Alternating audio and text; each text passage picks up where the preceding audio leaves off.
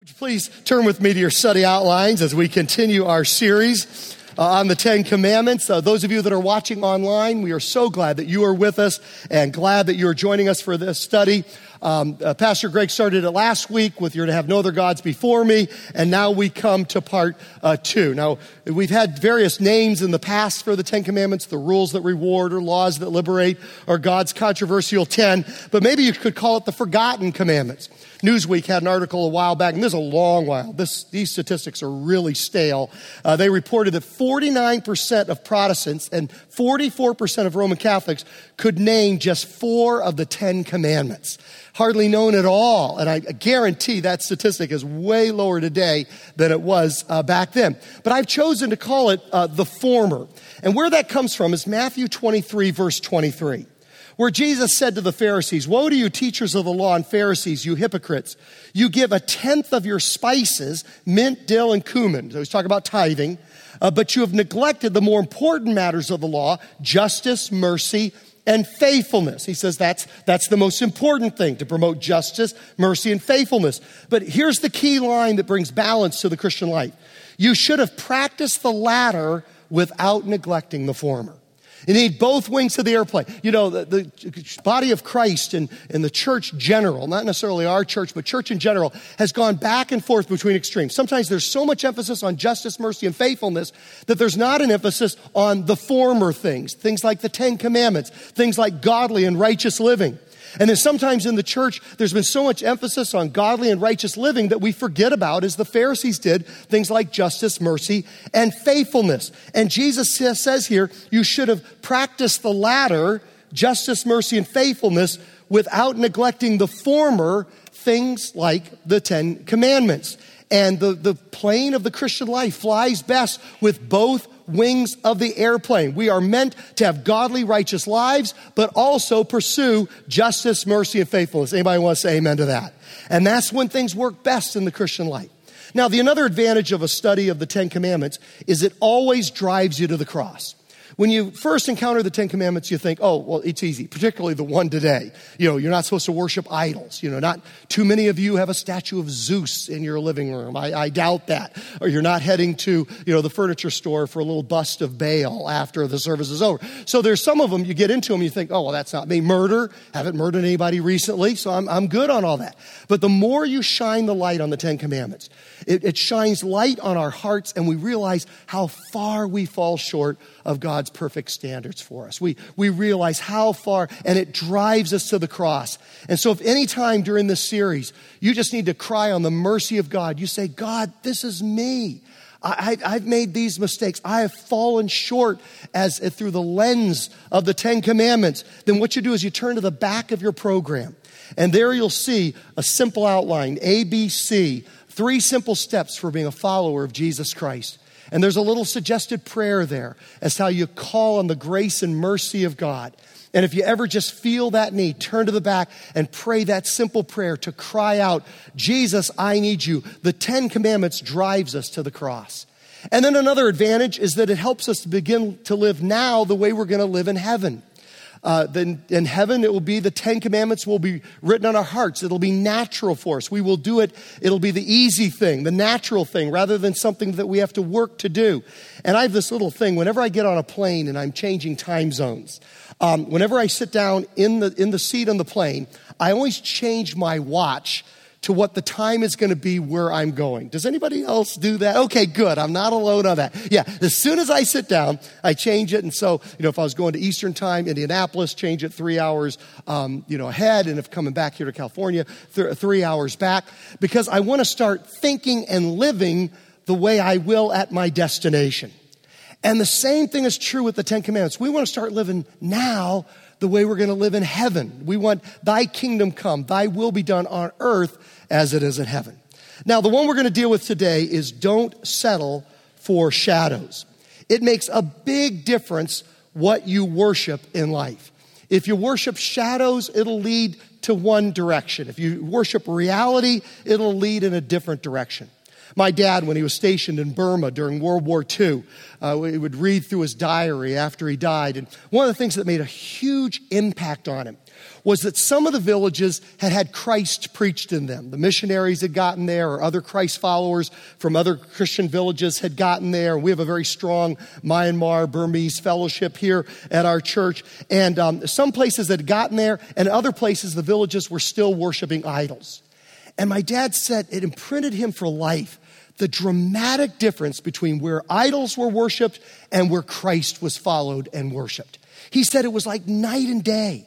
It just felt different. It looked different. There'd be children happily playing in the streets. The other villages would be gripped by fear. He said it was like you could see the demarcation between light and darkness, and it made such an imprint on his life that he was a businessman. He wasn't a pastor and president of a lumber company, but he devoted his life to raising money for world missions because he saw the difference that it makes when you worship the right thing. There's such a huge difference in worshiping shadows or reality. Exodus 20, verse 4, you shall not make for yourself an idol in the form of anything in heaven above or on the earth beneath or in the waters below. You shall not bow down to them or worship them. For I, the Lord your God, am a jealous God. Now, when we talk about God being a jealous God, we're not talking jealous in the way we are in human relationships. I remember when Kimberly and I started dating, I was older than her by 5 years. I kind of was established. I was pastoring a church. I had a house from the church. I had a job. My education was over. And she came to Christ at Boston University as a college girl. And she came home. We fell in love. And I tell you, when she went back for her senior year, I was obsessed with jealousy. All those thousands of college guys around her. And it drove me crazy. So when she came home for Christmas break, I put a ring on her finger, baby, to say, nobody, lick the Oreo. This one's mine. And so, at any rate, just said, this girl's mine. And so, but I was obsessed with jealousy, I tell you. But it's not talking about that kind of jealousy, okay?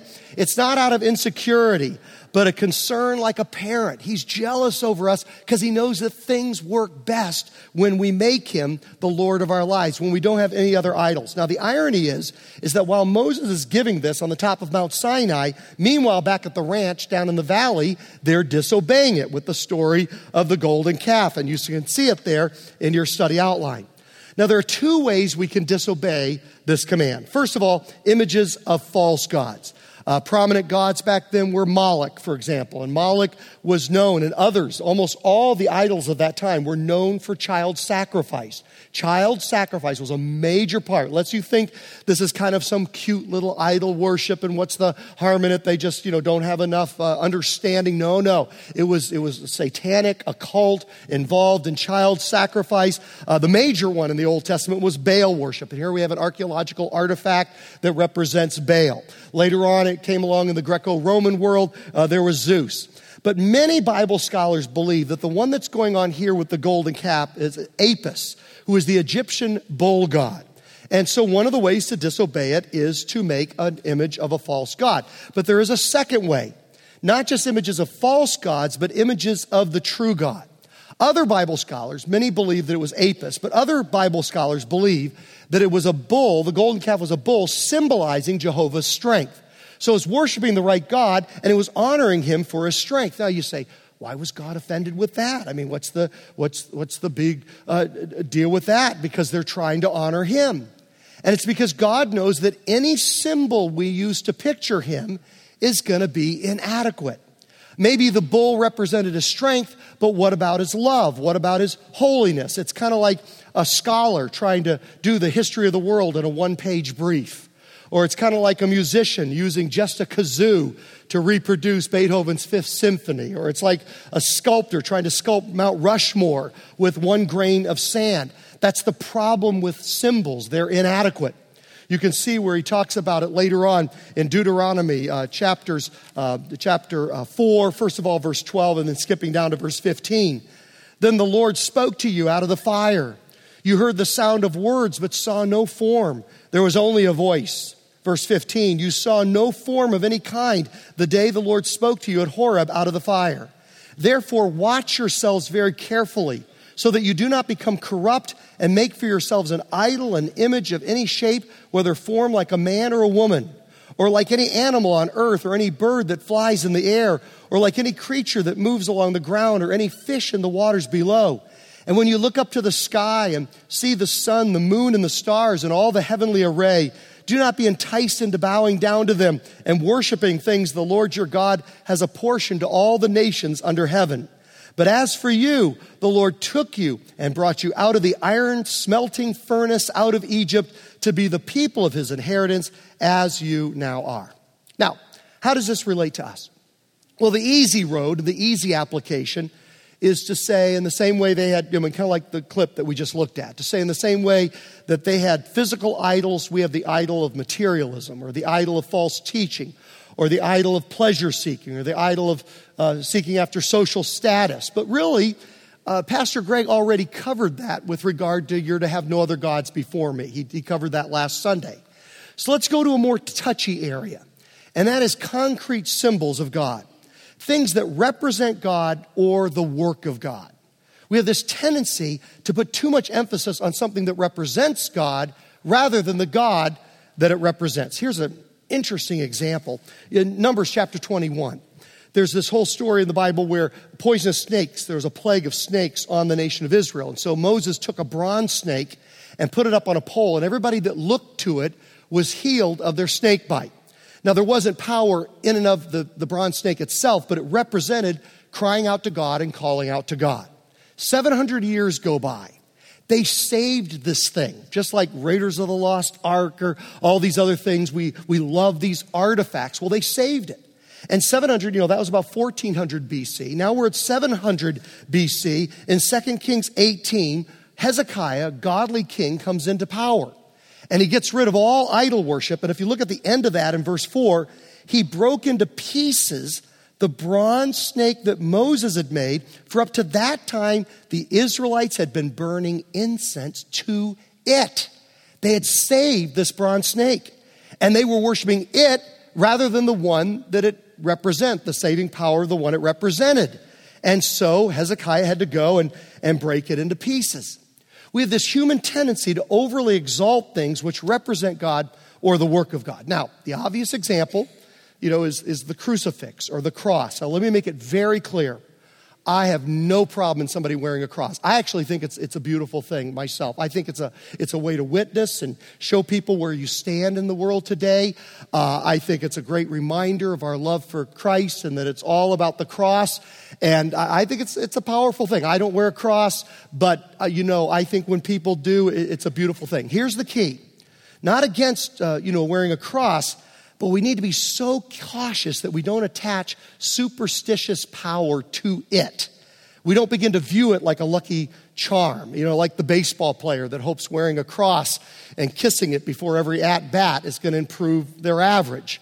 Although if it worked, I'd have the Dodgers and the Angels all wear crosses and, do that. Just kidding. Okay, I wouldn't do that anyway. But hey, the superstitious kind of wearing a cross to somehow have it be a magical power. That's what we need to avoid. But wearing a cross as a reminder of the one who was on that cross, that on the other hand can be a very powerful thing. J.I. Packer, great Bible scholar and theologian, he writes, the problem is that the crucifix highlights Jesus' human weakness without conveying his divine strength.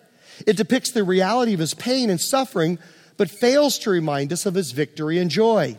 It shows us a dying Jesus, but neglects to show us a living Jesus bursting forth from the tomb with resurrection power. You see, the problem is not what it conveys, but what it fails to convey. Now, you're thinking, now Glenn, you can't expect any one image to convey everything. And that's the exact point of the second commandment. No image can encompass it all. Therefore, God says to avoid them. That's exactly the point. Now, let me take it in a couple of different directions before we begin to wrap things up. We also have this tendency to do this culturally with things that were connected with when we first came to Christ. I believe there's this tendency that I've observed over years as being a pastor to lock in on the music style or the preaching style when we came to Christ and say that's the only way I can be fed from God's word is that preaching style, or that's the only way I can worship is that music style. You say, oh, Glenn, you started it with football, and now you are really getting yourself in trouble here. Okay. There's this tendency, and I had it as well. I mean, I came to Christ. My pastor was Kennedy Smart of West End Presbyterian Church in Hopewell, Virginia. And for years, if you didn't preach like Kennedy Smart, you weren't preaching. And if you didn't preach like Kennedy Smart, I couldn't receive from you, because that was the gold standard for how it's supposed to be done. And it creates finicky eaters where, as time and situations change, we're unable to receive from different people that present God's word in a different way, in a variety of different ways. The same thing is true with music style. Whatever the music was, when you came to Christ, there's that tendency. If it was Gaither, you lock in on Gaither. If it was Maranatha, you lock in on Maranatha. If it was hymns, you lock in on hymns. If it was Hillsong, you lock in on Hillsongs. And there's this tendency to say that I can't worship unless I'm worshiping in that particular style. Now, please don't get me wrong. The whole reason we have 4 entirely different worship services, 8:30, 9:45, 11:11 flood on Thursday night with Pastor Brian, identical to 11:11 young guy leading worship, 11:11 old guy preaching, flood on Thursday night, young guy leading worship, young guy preaching as well. So, you got all the different combinations going on. And Pastor Brian preaches in a different way that I preach. And some people receive differently in different ways from different people. You see, the problem is that culture reinvents itself every 7 years, but the church tends to reinvent itself every 100 years.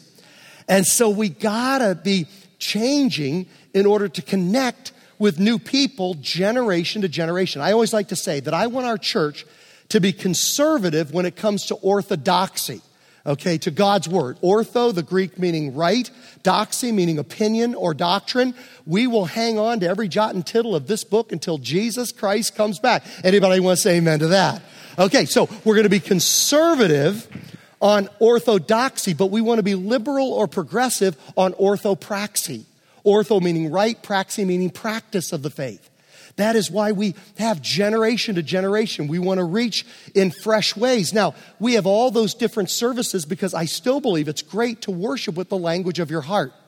I'm not saying we shouldn't do that, and that's why we do all this variety of different worship services and different languages and different age group targets and different styles. We do all that because I do believe that we all worship best from what I call the language of our heart, the music of our heart. And nothing wrong with that, as long as we realize that in heaven, all the styles will be there. They will all be present, and different people can receive in different ways. Now, one more direction I'm going to take it, and then we're going to begin to wrap things up. Another thing that you can apply idol worship to is that thing in our lives that we hang on to in Celebrate Recovery, which is a great ministry, and everybody ought to do Celebrate Recovery. I mean, we all need it because it says it's about hurts, hang-ups, and habits. Hurts, hang-ups, and habits. And we all have hurts, and we all have hang-ups, and we all have habits. Jeff, did I get that right? Did I get the 3 correct? Okay, I saw Jeff out there, the leader of that program. Hurts, habits, and hang-ups. And so we all need to be able to address those particular things. And we have those things in our life that we just hang on to. And everybody, I always say your blind spots will rule you. And the things you can see about me that I can't see about myself, if I would just deal with it, my life would be so much more effective and there'd be so much more joy. And so what is that thing in your life that you're holding on to that you just won't give, that God could use you so much more and fulfill his purpose in you? And there could be so much more joy if you release that thing. Whenever you're reading the Old Testament, it just drives you crazy, the pattern. They worship God, things go well. They worship idols, things don't go well. They worship God, things go well. They worship idols, they don't go well. About the 100th time you see that pattern in the Old Testament, you're like, stop worshiping idols, everybody, And yet we do the exact same thing in the little things that we hold on to. If you really have courage, and I don't know that I have this courage to ask my family this, but to ask somebody close to you or people close to you, show them the clip. It's all over Facebook. It's just go on YouTube and you'll find it. And ask them, what's the nail for me? If you have courage, it would literally be a tremendous thing that we could all grow from if we would just let go of those idols. Third thing is when we make God in our own image in order to avoid his lordship, in order to control the idol. You can see this in pictures of Jesus during different decades. Here's a picture of Jesus from the 50s, who's kind of a delicate Jesus going on. You got the Jesus of the 60s, which is kind of a revolutionary Jesus there, you know. My favorite one is the Jesus of the 70s and the 80s. Oh, yeah. Oh, yeah. This is the good-looking, well-developed Jesus. He's got it all together. He'll give you stock tips if you need them. All right. Sometimes we have the mental images of God. For some people, he's a tyrant. For others, he's a Scrooge. For some, he's your big buddy in the sky. For some, he's like a grandfather figure. And these are not deliberate. Sometimes they come from childhood. I'm no psychologist, but, sometimes I do believe that our relationship with our fathers, many times, for better or for worse, next weekend is Father's Day, and I know that can be a complicated day for some people. If your father was absent, then that's an image you might have of God. If he was present, but there were certain things that weren't right with that, then that can be, a challenge. The great thing for us that are followers of Christ is let's be fathers to our children that give them a head start in having a proper image. Nobody's going to give them the perfect image of God like God is. But we as dads can do the best that we can to give them a head start. As somebody who had a great dad, I praise God for the head start that gave me in my image of God. Now, having said that, don't despair, because that's not the end all. It's not inevitable, because the answer is God's word. You see, you can, by saturating our minds, reading God's word and filling our mind with it, we can recalibrate our false image of God to a corrected image of God. Jesus said to the Samaritan woman, God is spirit, and his worshipers must worship him in spirit and in truth. Jesus said in John 8:32, you'll know the truth, and the truth will set you free from false images of God to a correct one. For example, if your image of God is kind of a tight-fisted, angry judge, well, then the antidote to that is Psalm 103, verse 8. The Lord is compassionate and gracious, slow to anger, and abounding in love. If your image of God is like a military general, like General Patton, and kind of a harsh taskmaster, you go to Romans 8, where it says we call him Abba, Daddy, Father. Now, on the other hand, if he's kind of a wimpy God, kind of a George Burns kind of God, and I know for this generation, Morgan Freeman is the main guy that played God, but how many of you will admit to being as old as I am and remember when George Burns was God, okay? We're admitting our age right now. We'll see if anybody at the 11:11 service knows anything I'm talking about. But kind of a wimpy, boys will be boys, girls will be girls, whatever. Okay, the antidote to that is Isaiah 6, verse 5. When Isaiah encountered God, he was undone. Woe to me, I cried. I am ruined, for I am a man of unclean lips, and I live among a people of unclean lips, and my eyes have seen the King, the Lord Almighty. He was smitten. He was no George Burns God. He was the creator of the universe. He was awesome. He knocked him over. And so God's word is the answer to correcting our false mental images of God to ones that are more in accordance with reality. Back to Exodus 20, verse 4. The second commandment, you shall not make for yourself an idol. Out loud together, you shall not make for yourself an idol. One more time, you shall not make for yourself an idol. Let's pray together. Lord, I pray that we will reject the false images of you and the false gods of our age and the false idols. And I pray that we will choose Jesus. We will choose to follow him in as much as we can from a study of your word in the reality of who he is and not who we want to make him to be in our own image. And we pray this in Jesus' name. Amen.